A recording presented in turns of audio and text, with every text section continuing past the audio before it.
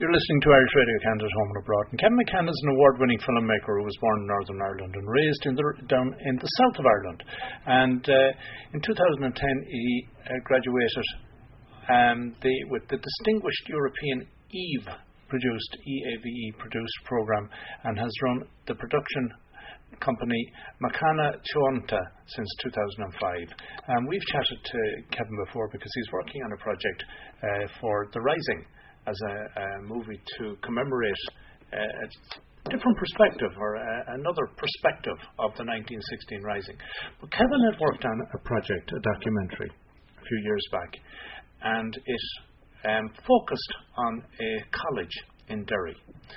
And it focused on some of the graduates of that college who have had an influence, a tremendous influence, on Irish life, musically and politically, diplomatically, and in literature. They include Seamus Heaney, Phil Coulter, Paul Brady, and one who passed away recently that had a huge influence on the state that Ireland is today, and that being a state that has peace on both sides of the border, and that was John Hume.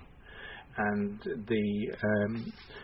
the documentary was called The Boys of St. Columbs, and I could relate particularly well to it when I watched it, because having been at a boarding school, it was interesting to hear the reflections of the guys who had come out of St. Columbs. Some were boarders and some were day boys, and we had that term when I was at school. We had the boarders and the day boys, and the two worlds rarely met, and it was interesting to see the two people come together. And the other part of that is this is the year I would be celebrating 50 years having left Garvey and Ballinasloe, and we're endeavouring to have a reunion. Unfortunately, those of us outside of Ireland are unable to get back, and I was particularly looking forward to connecting with what were my classmates who have lived a life for 50 years, some also who are interesting characters and who have prominence in the music industry. We have literature, we have, I guess you could say, politics. They all come in as well in some of my classmates. So Kevin is here with me. He's in beautiful County Clare, and I'm envious of that. It's where I would like to be at the moment. And he is looking out over the estuary, the Shannon estuary, he can look across at Kerry. Kevin, thanks a million for coming along for a chat and put up with my envy. Austin, great to talk to you again, and a pleasure to talk to you about John Hume and the film that we did together. Indeed. The perspective that was there, first of all, that was what, 2005 was it? Or what year was that? It was 2000 and a little bit later than that, about 2009. Okay. And we put it out about 10 years ago. Right, because subsequently John's memory started to fail. So you captured John at a time where he still had very clear recollections and memories. And you were able to focus in on, as I say, what's interesting and what I have found is that he was reminiscing back to from when he was a teenager and how life was back then and all those things. He and the others, when you got to talk to them, it probably opened up a world you didn't even know existed. Well, John spoke very... the focus of his interview really was about the gift of education. Others you mentioned there who have passed, some of them have passed away, Seamus Heaney and Bishop Daly, Lord of Mercy on them, they spoke about different matters, but John Hume certainly spoke about the value of education. And I mean, what was a shock to all of us was see, the 11 plus was it. The 11 plus exam and this 1947 British Act of Education gave free education to secondary school Catholics, or to everybody in Britain for the first time. And before this, John Hume says in his line, and I'm quoting, "I grew up in poverty, and I was very, very lucky," is what he says. "I was very, very lucky to pass the 11 plus in its very first year." He says, and that I wasn't I was fortunate not to have been born a year earlier, and would have missed out on that education, and who knows what would have happened to John Hume as an individual, or the state of Northern Ireland or Ireland itself had somebody as wonderful as John Hume didn't receive that education. So I suppose we are very thankful that he was born when he was. When you mentioned that, and he says he grew up poor, it came out very strongly in the documentary that, St. Columbs wasn't established when free education was granted. It was there, but it was looked on that education like that was for the privileged. It was for the sons of the wealthy farmers and the wealthy business people or professionals, so that the doors open with the 11 plus and accepted John Hume and others, that it changed the course of history in Ireland, in the north.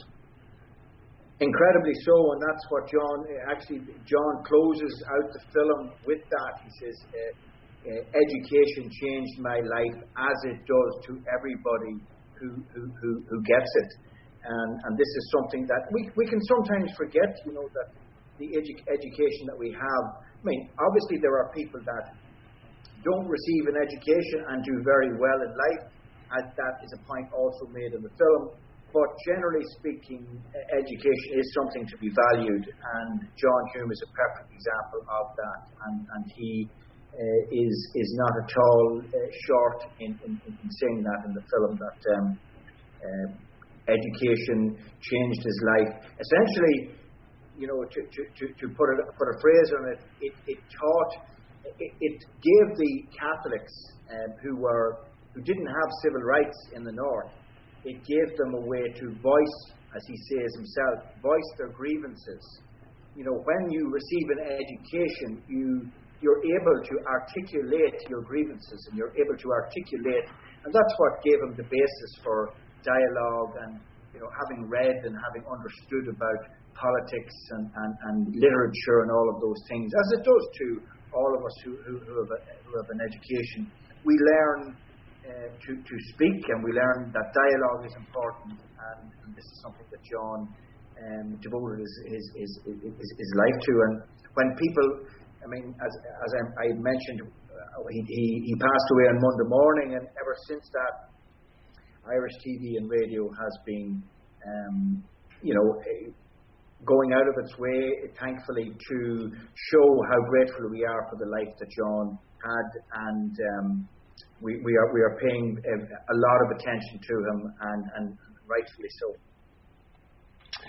The other thing that came across loud and clear was not just the academic value of education, and that what St. Columbs provided to the pupils, and I would have to say the same, again, having gone through a boarding school, is it gives you a skill set to survive and to learn to adapt to what are not always easy circumstances, and the rough and tumble.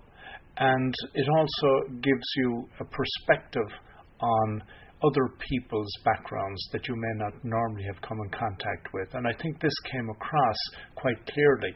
Again, I think it was Eamon McCann when he talked in terms of that, people from his street in the Bogside never went to St. Columbs until day 11 plus, and that when they arrived there, it's not that they weren't welcome, but they weren't equal. They weren't considered to belong. And I think what you're saying is, and rightly in this, is identifying what John Hume was saying was the 11 plus was the first step for that section of society to start to belong. Yeah, and even Seamus Heaney as well talked about it, and his close friend Seamus Steen, that the differences between the lads that came from the country and the lads that came from the town was I mean, the way they expressed it in the film is probably better than I might do it, but it just shows. I mean, division was everywhere, not just in the years, but amongst the Catholics. The difference between the rural and the urban was incredible, and maybe urban people from one side might have more in common than they would with the rural people of the same religion. But it was a big point that St. Columbs was this. It allowed them to see a new part of the world, and it was a big story. The influence of education on what happened in the north of Ireland it's a huge story, and it is an international and universal story. How does education affect areas of conflict? And we have seen quite clearly how it has a positive impact. The other thing that came out was that, of course, St. Columbs was what was known the same again as the school I went to. They were diocesan seminaries. So they were where it was considered that a certain percentage, or this was grooming in a way for the seminary. And John Hume responded to that in that he went to Maynooth for a period of time. Yeah, he did, and then he met his wonderful wife, Pat, and we had the pleasure of working with Pat as well on the film. And I think everyone knows when anybody who hears anything about John Hume, Pat is there by his side and always is a figure that is as remarkable as John himself. Pat is a wonderful person, and we were very grateful to her in helping the film. But yeah, he did. He was part of that, when there was a time in Ireland when the eldest was expected to go into the priesthood, or one of the girls was expected to join the convent. That was a path that John took, but I think within a couple of years he had changed his mind, and we are thankful that he did for the most part. Plus, he also had five wonderful kids as well, so he was.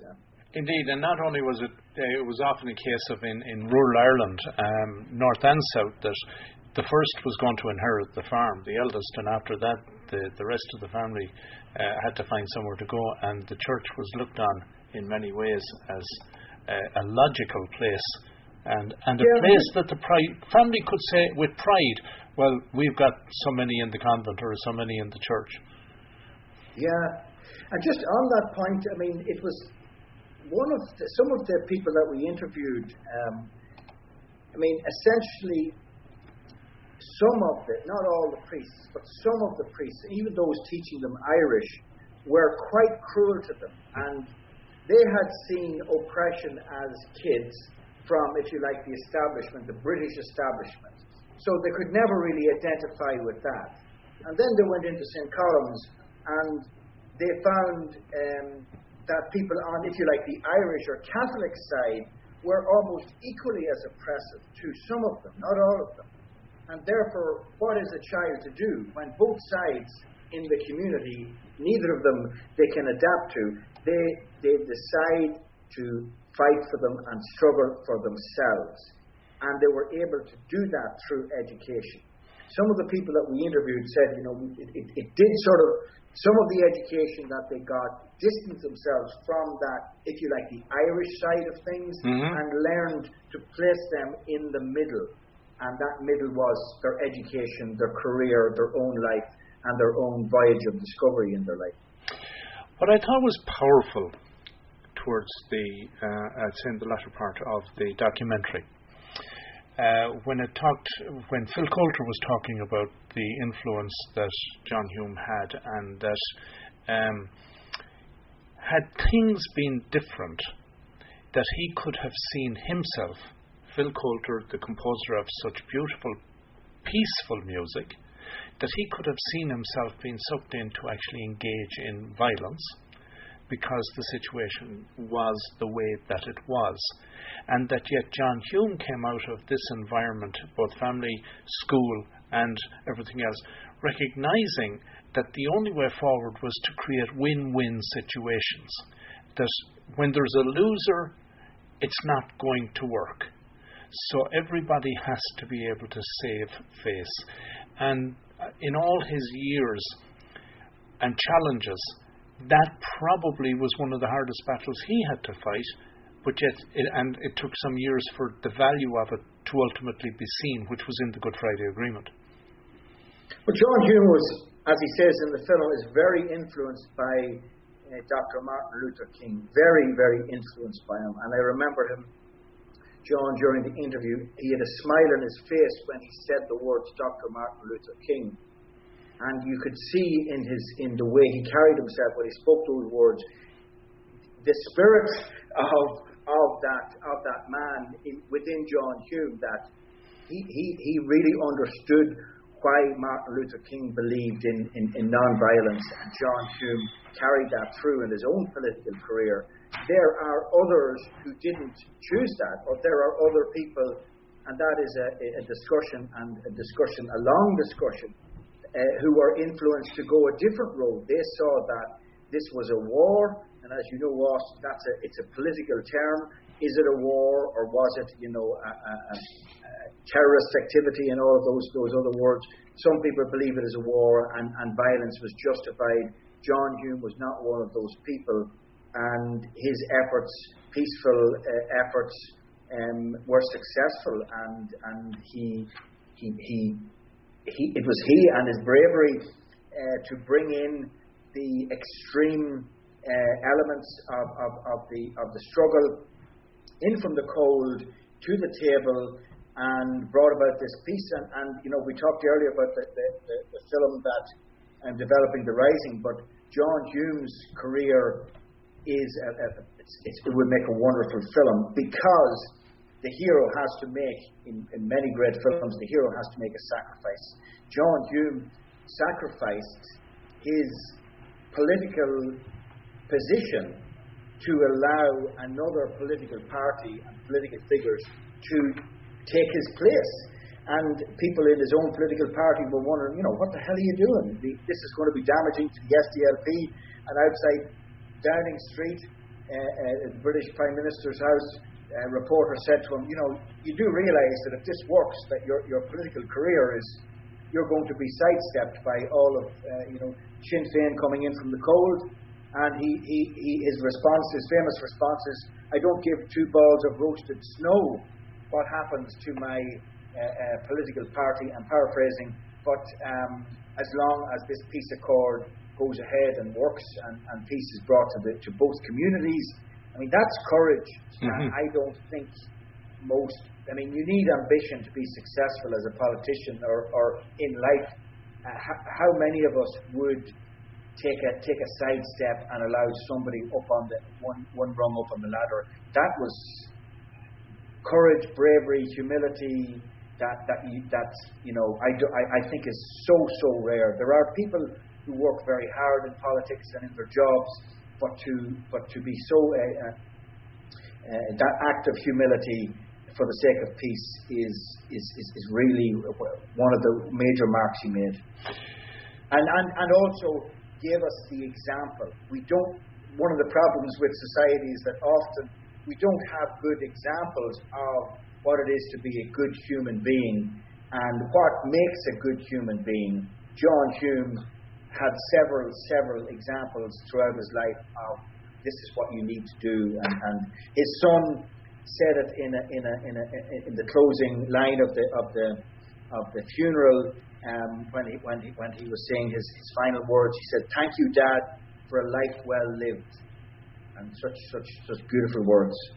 John Hume was a European, and I think yes, that was another very important aspect to his life. He recognised that the way forward was to join a bigger club, because by joining the bigger club it helped reduce the differences.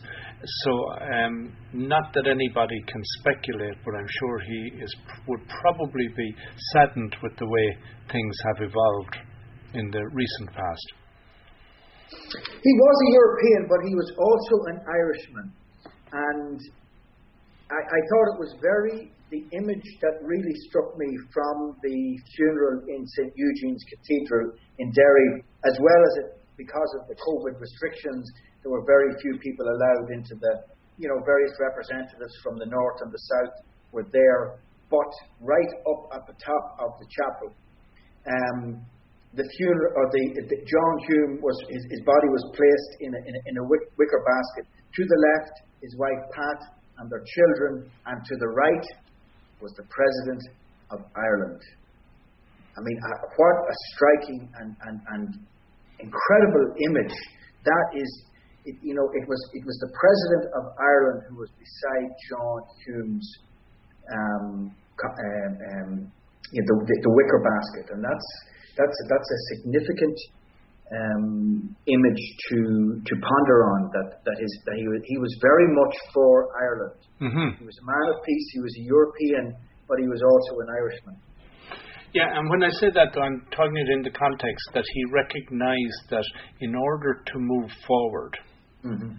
that Europe represented for him an opportunity to be able to bridge the divide rather than staying an isolationist.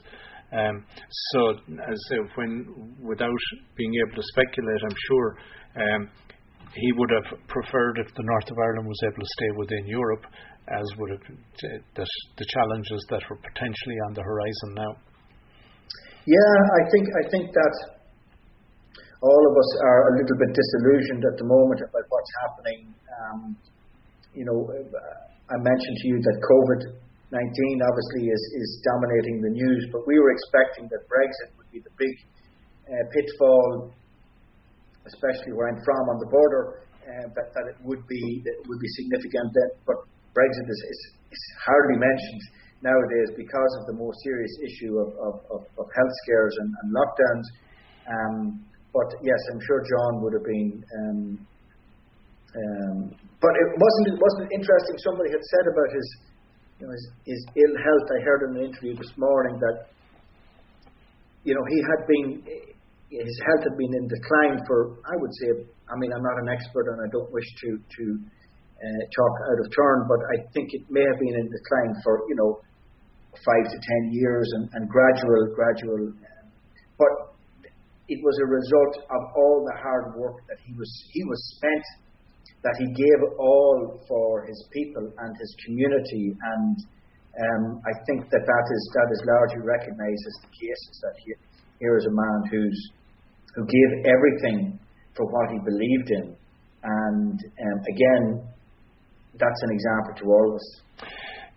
John Hume was awarded an honorary doctorate of literature at St. Thomas University in Fredericton, New Brunswick in 2007, and that was St. Thomas's University is a Catholic liberal arts university located in Fredericton and is primarily an undergraduate university offering bachelor's degrees in the arts, and that is only one of 44 honorary doctorates that John Hume was awarded. Boston College, UCG, the American Academy of Achievement, Trinity, all over the world he was recognised in that form. And he got, as you mentioned, Martin Luther King, he got the Martin Luther King Peace Award in 1999, the Nobel, of course, the pinnacle being the Nobel Peace Prize co-recipient in 1998. The pieces that I've seen on his acceptance of the Nobel Peace Prize was so wonderful and so full of humility. Yeah, that's what he was. I mean, some of the people that speak of him talk about in many ways he was a solitary figure. He was a quiet man. Yes, he had to voice what he believed in, but he did seek his own company at the best of times, and I suppose that was the nature of man. He was a thoughtful person, an insightful person, and that obviously was what led to his success. He thought about things, and he was committed to things, and we are very grateful to him for his commitment and, as I say, for his example. So, Kevin, in every respect, John Hume was a giant of a man. You mentioned earlier on that that's the stuff that documentaries are ultimately they're made from. Could you see yourself sitting down and contemplating maybe a project that would be the life and times of John Hume in a documentary? I think a feature film would be something that there was a very good documentary done by an Irish filmmaker, Maurice Fitzpatrick, on John Hume himself, and a lot of quite brilliant insights in that from various political and cultural figures. A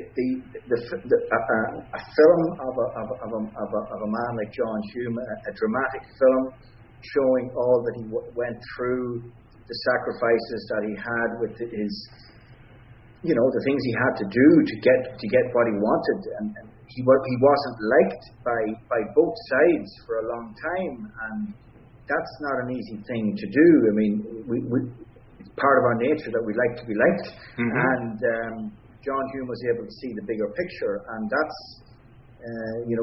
his family home got damaged many times throughout his career, and he got castigated by people in the north and in the south, from political figures right down to community figures, and he still knew that he was doing the right things. I mean, talking to and one of the first people interviewed on Irish radio on Monday was Gerry Adams. They sought an interview with Gerry Adams to ask him about John, and Gerry Adams was obviously very complimentary about John, and explained that they were meeting for a number of years behind closed doors and nobody knew about it. And if this had been known, everybody would have been horrified. But it was, Alex Reid and John Hume and Gerry Adams, they saw something else that was a possibility, and we've come to accept it as commonplace now and a success. But back in the day, John was a solitary figure, and a lot of people didn't like what he was doing, but yet he continued to do it, and that is the subject of heroic stories and sometimes mythologies, where the hero goes and despite all obstacle keeps going, and John Hume did that. Indeed, and I know the former British Prime Minister Tony Blair, he said that John Hume was a political titan, a visionary who refused to believe the future had to be the same as the past, and the Dalai Lama said that John Hume's deep conviction in the power of dialogue and negotiations to resolve conflict was unwavering, and it was his leadership and his faith in the power of negotiations that enabled the 1998 Good Friday Agreement to be reached. His steady persistence set an example for all of us to follow. Powerful words indeed. Powerful words indeed. Yeah, it wasn't Austin, the Dalai Lama, the words were read out at his funeral, and the Pope also sent a message, and Bill Clinton sent a message, and it was just a remarkable thing, and I think that John's influence will continue to grow, and he will be a much quoted figure throughout the world for a long time to come. And I would say that my thoughts and all our thoughts are with John's wife Pat, and their family, and the community that loved him, and the community that grew to respect him, that he wasn't part of, but they all grew to respect him as well. And I mean, what a life, what a man. And indeed, and we're going to have to wrap up there, I'm afraid, Captain. Before we do wrap up, how's the Rising coming along, the project? Yeah, well, the Rising is 8 years now in development. We're now looking at, we've always had the idea of filming it in the border region, a UK and Irish production. So we have interest in from certain border groups in there's a lot of state funding available north and south, and we have different individuals, investors looking at it to match up that. But it's a very tricky time for filmmaking and for TV. And even before COVID, it was a tricky time because there are so many things happening. TV is taking over from feature film, and essentially, I've always believed that we will need an Irish, American, Canadian, Irish, whoever it is, to step in and help us with it. It's not. I mean, people who are looking at a dollar return. First of all, everybody's interested in the dollar return. I have no problem with that. But people who are only interested in the commercial return, I mean, they should invest it in animation and in low-budget horror films. They make money far quicker than a film about the Irish Rebellion. And I respect people; they have a decision to make to get a return on their money. But the story of 1916 has never been told in a feature film. The story of Patrick Pearse and Countess Markovich and Sean McDermott and Tom Clarke, who also went on to influence other people around the world, just like John Hume, in a different fashion. That has never been done, and I think that we as Irish people deserve, or we must continue to tell that story, and it's a story that the world needs to know, how a small group of men and women took on the greatest empire that the world has ever known. And that's an important story, and we have an opportunity to tell it.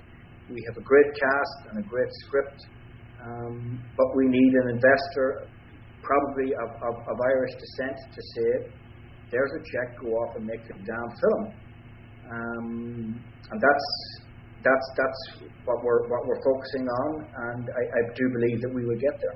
Excellent. Well, Kevin, thanks a million for taking the time. It's been brilliant having a chat. It's been wonderful.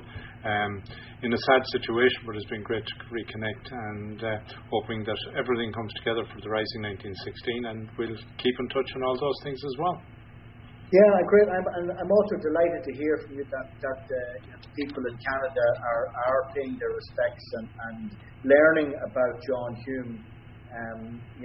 His death is sad, but it's wonderful to see that his life story is being told, and he is being remembered all around the world, including Canada. And it's wonderful to that your listeners and other people in Canada are getting to know about an incredible Irishman that we're all proud of.